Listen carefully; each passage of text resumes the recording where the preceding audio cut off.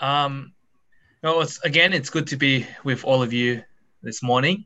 Since last time I came to share a message with you all, there's been a lot that's happened, right? From COVID numbers skyrocketing. Now there's also a possibility of a vaccine, and also the elections, right, has also been huge. So there's been a lot that's happening throughout uh, the last month. And with all the discussions that's been happening, I think it's fair to say with all these big events happening in our lives here in America, all the time we spend on social media or reading different online articles, our hearts can tend to be distracted from our heavenly home. So if we're honest with ourselves, I want to ask a question. When was the last time you longed for heaven? When was the last time you longed for heaven? When was the last time we honestly asked God to come back again and redeem his people?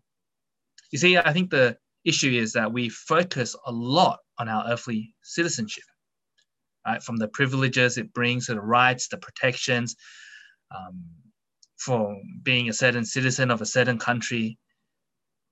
And depending on what country citizenship you have, each country has its own benefits, better opportunities when job searching, cheaper healthcare to voting rights. These are just some of the benefits that we have as being a citizen of a certain country. But I think it's my hope this morning to refocus our minds, not on things of this earth, but above where Christ is seated.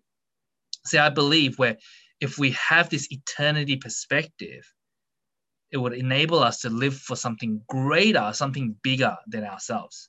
And with this heavenly citizenship, it actually teaches us not to seek fulfillment or satisfaction or peace in relation to politics or relationships that we have here on earth or whatever situations we find ourselves in. But when we're able to truly learn that we're actually citizens of another country, which is heaven, then we're able to live so differently, so radically from those around us. And we're actually able to live with a greater significance and purpose. So before I start this morning, I want to begin with a word of prayer. Let's pray. God, our Father, we thank you for your word. We thank you for reminding us through politics and relationships and the state of this world that we're living in right now, that you are King and that you are in ultimate control. So Lord, help us to refocus our eyes and hearts on you this morning. Help us to look towards you and your kingdom, and help us to usher in your kingdom here on earth as we await for your second coming. Lord, I thank you. I thank you for your word, and I pray this in Jesus' name. Amen. When it's been nearly 4 years since Ruth and I, my wife, we packed our luggage bags to make the big move from Australia to the Bay Area. Now, in the following weeks of our big move, it was sort of this last minute chaos, right? You can imagine all the people visiting us, all the errands that we had to run. My mom was wanting me to pack this and that. Ruth needed to pack all her shoes. And we really had to be intentional about what we packed, because it wasn't just going to be this 2-week round trip, right? We were coming here to set up a home. And as we were packing and deciding together what to pack, I came to the realization that I'm not truly home yet.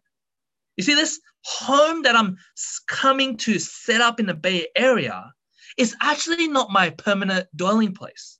It's only temporary. Even in Australia, it's not my permanent home. You see, what should be reminding of myself is that, hey, as a Christ follower, I'm actually a pilgrim passing through this earth, longing for a heavenly city. See, we're only sojourners of this earth because we are ultimately citizens of heaven. But here's the problem. Living in today's world, especially in the context of the Bay Area, Silicon Valley, the hustle and the bustle, the pressures that we face from our current environment, whether it's be school or in our workplace, even among our peers, we're on this constant, relentless strive for success and efficiency. And we actually become so lost and so indwelled in this environment that our hearts no longer cultivate a longing for heaven. You see, the culture around us has fully convinced us that the life that we have now is our best life. And because of that, I think we start to ignore and lose perspective on eternity and to long for something greater. The reality is we've adjusted to the good life in this world. Like many of you who, your parents actually, who've migrated from China, Taiwan, or Hong Kong, or anywhere else in the world, you come to America, you want to set up a place, a home. It's nice, it's comfortable, the weather's great. We've set up homes in Saratoga, Cupertino, Palo Alto. We buy bigger houses in better locations. We buy nicer cars. We jump from entertainment to entertainment. And I'm not saying any of these things are wrong, but what I'm saying is that if you've noticed, these things don't bring us true and lasting satisfaction. Because the problem is that we're looking in the wrong place altogether. So I think today, what I want to do is I want to refocus our hearts on a heavenly citizenship that we have, especially in light of the election. I want us to refocus our minds and hearts on a heavenly citizenship. And to remind you guys as Christ followers that we actually have another homeland, and that's heaven. And that's where we can find ultimate satisfaction, comfort, and peace. Last year, I went to watch one of my favorite movies, How to Train Your Dragon 3. Right? How to Train Your Dragon 3. And the plot summary is basically the main character, which is Hiccup. For those of you who have seen How to Train Your Dragon, you know the main character is Hiccup. He rallies the citizens and dragons to leave their current home and go in search for this hidden world. So as they pack their bags and hop onto their dragons, they start the journey. And after a couple of days, they stop at this island to rest and recuperate. And some of the citizens start to get comfortable and they start setting up permanent tents. And some citizens were like, oh, this is where my double-story home is going to be located. Some are like, this is where my blacksmith shop is going to be set up. And while all this is happening, the main character, Hiccup, the leader, he's telling everyone that, hey guys, this is just a stopover. We're just passing through and we haven't reached this hidden world yet. But the people start complaining because they like this small island. And they say it's beautiful, it's comfortable, the weather's nice. And one of the citizens, they scream out, well, this place is real, unlike this hidden world. This place is real. And it got me thinking, a lot of us are actually comfortable here on earth because we can see it, we can feel it, we can experience everything this world has to offer. This place on earth is real to us. And honestly, heaven just seems like an abstract concept that or pastors talk about or the Bible talks about. But an early church father, St. Augustine, reminds Christians. He says, we are only pilgrims in this world, traveling onward to our heavenly home. He says, we are only pilgrims in this world, traveling onward to our heavenly home. So my aim today is to encourage you and remind and refocus your hearts on a heavenly citizenship and how it should radically change the way you live when that truth is played out in your lives. So we're going to examine this in 3 parts and look at what it means to be a citizen of the kingdom of God and the benefits that it brings. So the first point of today's sermon is this. As citizens of the kingdom of God, you and I, we have a new homeland. As citizens of the kingdom of God, we have a new homeland. See, when you hear the word citizenship, what immediately jumps into your mind? Does this word prompt you to think about relationships, connections here on earth, or does this thought trigger does this word trigger thoughts about heaven or eternity? Regardless, citizenship is so important, right? It was only until I did international student ministry, working with people from China, Hong Kong, and different Asian countries, I started to realize that, hey, having a citizenship in whether it be in Australia, the UK, or America is actually so precious to them. You can have access to better education, access to better healthcare, access to vote, and you have more work opportunities once you graduate.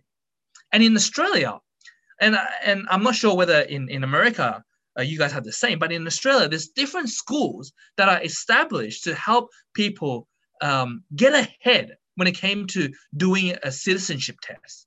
They constantly had to go to these classes to do these citizenship tests, and these classes were established to help them and give them that advantage, so that when the test came up, they would be able to take on the test with no problems. And all these students will pay a lot of money and spend a lot of energy in going to these institutions to help them have a better chance to get citizenship. And with that citizenship, to bring their parents over from China. And I've met countless of people and agents that would have a whole career getting people citizenship. Why? Because citizenship has all its privileges, its rights, and its protection, and everything that comes with the privileges of having a citizenship. Now, the question I want to propose to you this morning is this: where is your primary citizenship?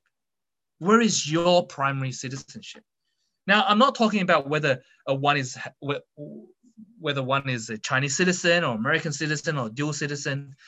That's not what I'm addressing this morning. What I'm addressing is, do you actually know that your citizenship is in heaven?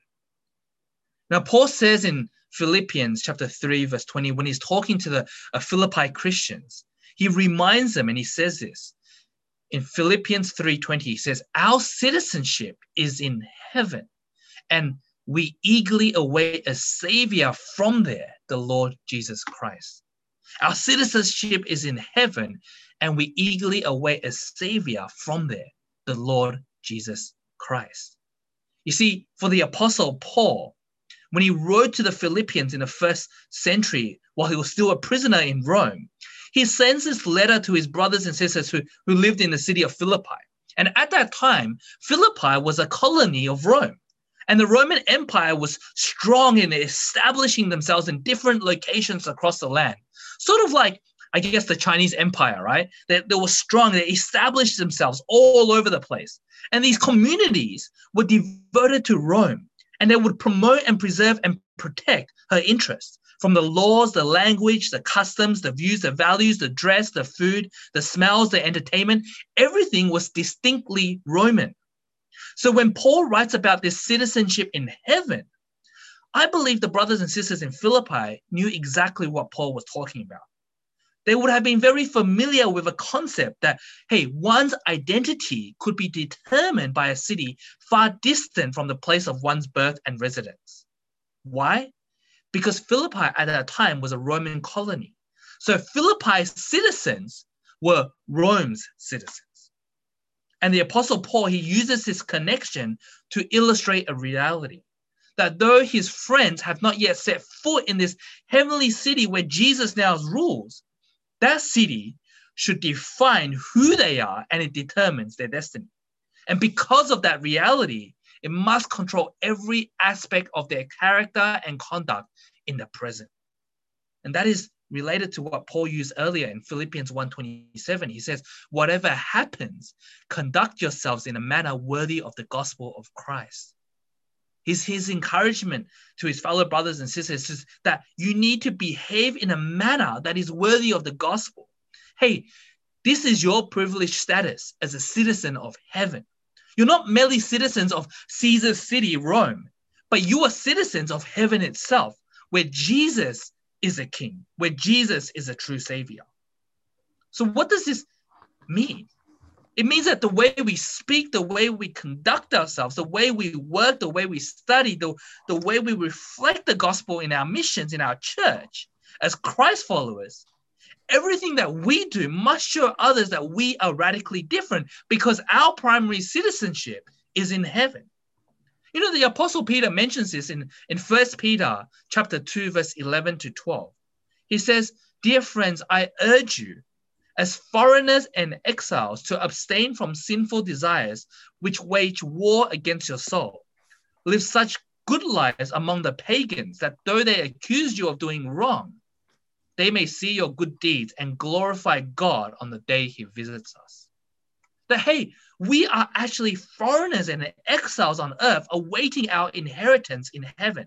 But since we are living here on earth, the pleasures of this world are so tempting and enticing, and hence there's this war that wages within our soul constantly from the morning that we wake up, from the night that we go to sleep, fighting constantly for our affections. And what we need to do as Christ followers is to abstain from these sinful passions and live in such a way that is so radically different that those around us will not accuse us of doing wrong, but when they see the good deeds that Christ followers do, they end up giving credit to God. A life that is so different to those around us that we point people to something greater than ourselves. When we are selfless, when we are considerate of others, it makes people start to question, why are they like this? Why are they behaving in such a way? How come he's not willing to lie or cheat his way up? How come this person is willing to forgive me? And this is something that I have to be constantly reminded of as I remind myself of my primary citizenship in heaven, that I need to walk and behave in such a way that it reflects my primary citizenship in my behavior, in my speech, in the way I serve at church. Now, there's something I want to address at this point. Because there may be some of us, maybe I said, who take to one extreme and think, well, we ought to just constantly think of our primary citizenship in heaven, that all our focus is on heaven, that we should not focus the things of this world. We should live extra holy lives. Now, I just want to say something. When Paul calls to focus on our heavenly citizenship, it doesn't mean that all we do is focus on heaven and not be diligent on the things that God has called us to do right here, right now. Just because we are citizens of heaven doesn't mean we don't need to pay our taxes and obey the rules here on earth. Doesn't mean we don't look after planet Earth and that we don't have to fight for justice just because we are citizens of another country. I've met a lot of people actually growing up at church that act super holy and try to get away with earthly obligations. And one thing that I often hear is this: as long as I am faithful to God and his kingdom, I couldn't care less what other people think of me. Have you heard that before? As long as I am faithful to God, I couldn't care less what other people think of me. Now, please don't understand me. I'm not saying that faithfulness to God is not important. It's really important. But our actions and speech ought to reflect the gospel. In fact, God created us to be stewards of his creation on earth. And our job is to be managers of this earth and lovers of people, to be a good testimony. And that is our duty on earth. There was a lady back in my old church who often would walk around saying this: I'm faithful to God, and I couldn't care less what my colleagues think of me. I'm faithful to God, I couldn't care less what my colleagues think about me. Now, I want you for a second to think whether that statement is a good statement or is a bad statement.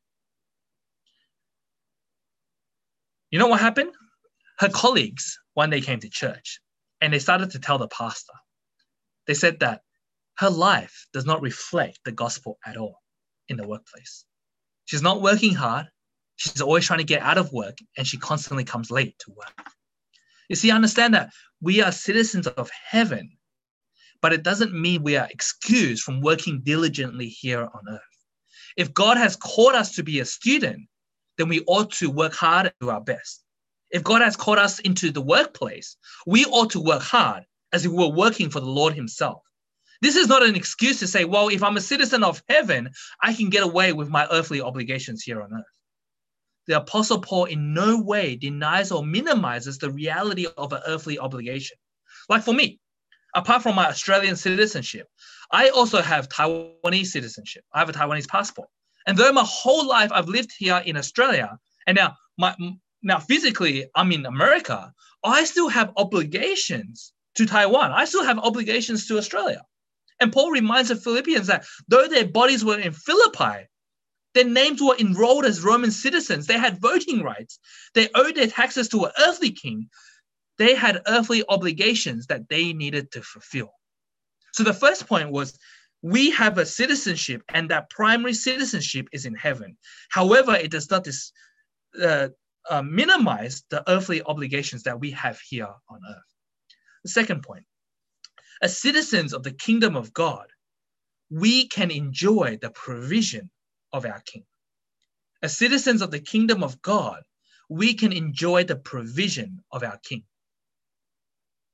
In all things, you and I can experience God's provision.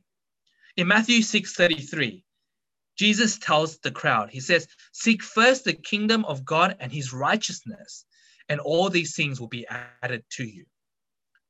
While our King does not promise health, wealth, and prosperity, or a new Tesla, or a new house, he does promise to provide for our sustenance in this life.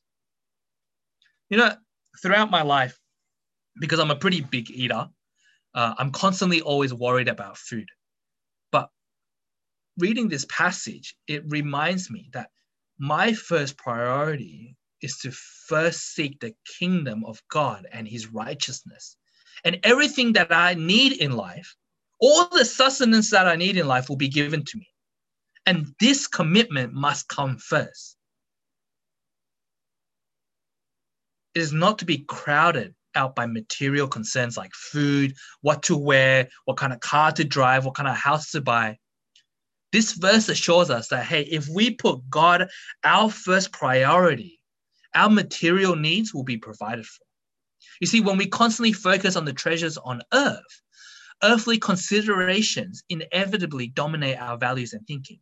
And instead of serving us, these things start to master us, like food, clothing, riches, money, investments. They start to master us. And again, Jesus is not saying that, hey, we just stand there and open our mouths and wait for birds to come and drop steaks in our mouth, or we don't need to work and we're going to get new clothes and a new car. That's not what Jesus is advocating. I believe what he's saying is that we need to work hard with what God has given us. And we need to seek his kingdom first. And when we do that, everything else will be provided for. The point is here, our ultimate goal is God's interest. And when we are interested in the things of God, we don't actually need to worry about provision, like what to wear or what to eat or what to drink. Now, my concern for us is not so much having food to eat or having enough clothes to wear. A lot of us, you guys grew up in the Bay Area. A lot of us, we don't lack anything, right? We live in nice cities, a nice country. But my concern is this. When we started out in our relationship with Jesus, we are grateful for all the things that he provides to us, right? Relationships, joy, peace. But as we continue on throughout life, the tendency that we Christians have, you know what it is? We start to forget the goodness and the mercy he gives to us. We forget God's goodness and mercy to us. And we start to develop hearts that believe God owes us good things. You see, somehow in Western Christianity, we have created a religion that teaches people that if you behave yourself, God will give you good things. If you stuff up in the Christian life, God will take away those good things from you. And this is totally wrong. That is not the gospel. We need to be reminded that God is faithful from the very beginning to the end, regardless of our own unfaithfulness. And we can constantly rely on God's provision for us. And we should not have this attitude where we believe Jesus is some Santa Claus and that we can ask him for good things and whatever we want. And we develop a heart that believes that God owes us. God owes us. Now, let me bring out a story. A couple of years ago, when I first came to church, there were these 3 Awana kids. And these 3 Awana kids knew I had candy in my office. You know, I like eating candy sometimes in the office. And so I had candy in my office, and these three Awana kids, they knew I had candy in my office. And when it came to me at the start, they were very sweet, right? They were very kind. They were very grateful and saying stuff like, oh, Pastor Ben, you're our favorite. You're so cool. So, you know, my heart became softer and softer. And they were grateful for any type of candy that I would hand out to them, any type. And this continued for a couple of months.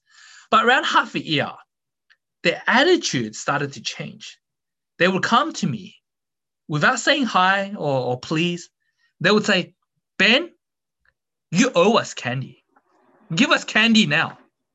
And as funny as this story is, it reminds me of our relationship when it comes to our Father, doesn't it? Our Heavenly Father. We start off initially with loving God, grateful for all that He's given us, provided for us. But as we go on with our Christian lives, we start to forget His goodness, and we start to have this sense of entitlement. God, I serve you at church. Give me what I want. God, I give you offering. Give me that promotion at work. Give me what I want. God, I'm the only one who serves at church. Give me what I want. You owe me, God. You see, though we may not openly confess this, but a lot of the times, deep down in our hearts, that's what we're thinking. God, I'm entitled to this. I came on time on Zoom. I came on time to church. Hey, I helped out with youth. I helped out with Awana. I prayed before having a meal. God, where's that promotion at work? How come my grades aren't getting any better? How come my parents are still fighting? God, I'm asking. I want this to be a reminder that we, as citizens in heaven, we can constantly look forward to the provision that the King brings to us. And we need to rid ourselves of any self-entitlement and constantly remind ourselves to be grateful for what God has already provided for us. Third, as citizens of the kingdom of God, we have a future hope which helps us to preserve right now. As citizens of the kingdom of God, we have a future hope which helps you and I to persevere right now. You know, with the pandemic happening and the elections and rumors of war, it's fair to say that the world is going pretty crazy right now. And we've probably heard of people who have lost a loved one. I personally had 2 close members last year who were diagnosed with terminal cancer who have all passed away. But I think it's really important to remind ourselves that whether we are in plenty or in need, that being a citizen of heaven not only gives us a future hope where there is no longer any suffering or pain or any tears, but it helps us to persevere right here, right now. This hope is not only for the future. This hope is something that can sustain us here. And we all know life is precious and it could be taken away from us at any moment. We could step outside and get hit by a car. We could get COVID and something could happen to us. And next week, the doctor could come and declare that we have terminal cancer. The truth is that we live for a short time here in these physical bodies. And that's why it's so important for us to look constantly for a future hope in this heavenly city. Hebrews chapter 11, 13, verse 16, it says this. All these people were still living by faith when they died. They did not receive the things promised. They only saw them and welcomed them from a distance, admitting that they were foreigners and strangers on earth. People who say such things show that they are looking for a country of their own. If they had been thinking of the country they had left, they would have an opportunity to return. Instead, they were longing for a better country, a heavenly one.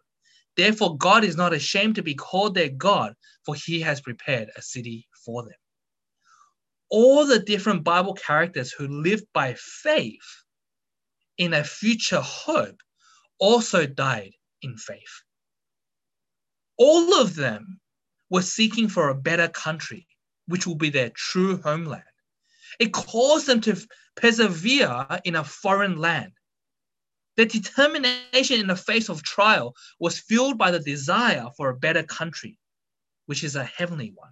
These giants of faith in the past learned to trust God in their specific situations. They constantly look forward to a reward that was beyond their earthly inheritance. And not only does this bring us a future hope, but it helps us to persevere as Christians here on earth. Romans 8:18, Paul declares that the sufferings of this present time are not worth comparing with the glory that is to be revealed to us.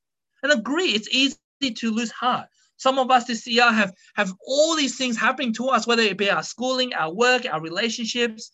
Some of us are not doing so well with mental health because of being cooped up at home. Things don't seem like they're improving. Anxieties, attacks just keep on wearing us down. A lot of us feel depressed a lot of the times. What Paul teaches us and what Paul reminds us is that, hey, this ultimate glory that you and I will receive is so marvelous that any suffering or hardship that we face here on earth is insignificant in comparison. So whatever we face on earth, first we have a future hope. But we have a hope now because God is with us and God gives us a heavenly home. And that's something that you and I can look forward to. 2 Corinthians chapter 4, verse 16 to 18. Paul says, therefore we do not lose heart. Though outwardly we are wasting away, yet inwardly we are being renewed day by day. For our light and momentary troubles are achieving for us an eternal glory that far outweighs them all. So we fix our eyes not on what is seen, but on what is unseen. Since what is seen is temporary, for what is unseen is eternal. What Paul is saying is this: we do not need to focus on the present time, including its suffering and disappointments. Rather, we can constantly fix our gaze, our eyes on the glorious hope that will be realized in the age to come. And as we do this, God will recreate an inner person in us, even though our outer person is wasting away here on earth. We do not need to lose heart because we can look forward to the future. And that truth of the heavenly home is able to sustain us and help us endure whatever hardships come our way here on earth.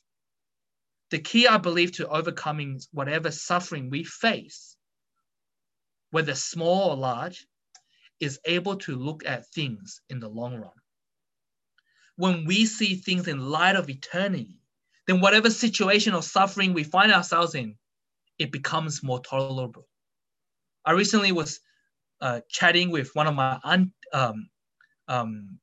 aunties who suffered from terminal cancer.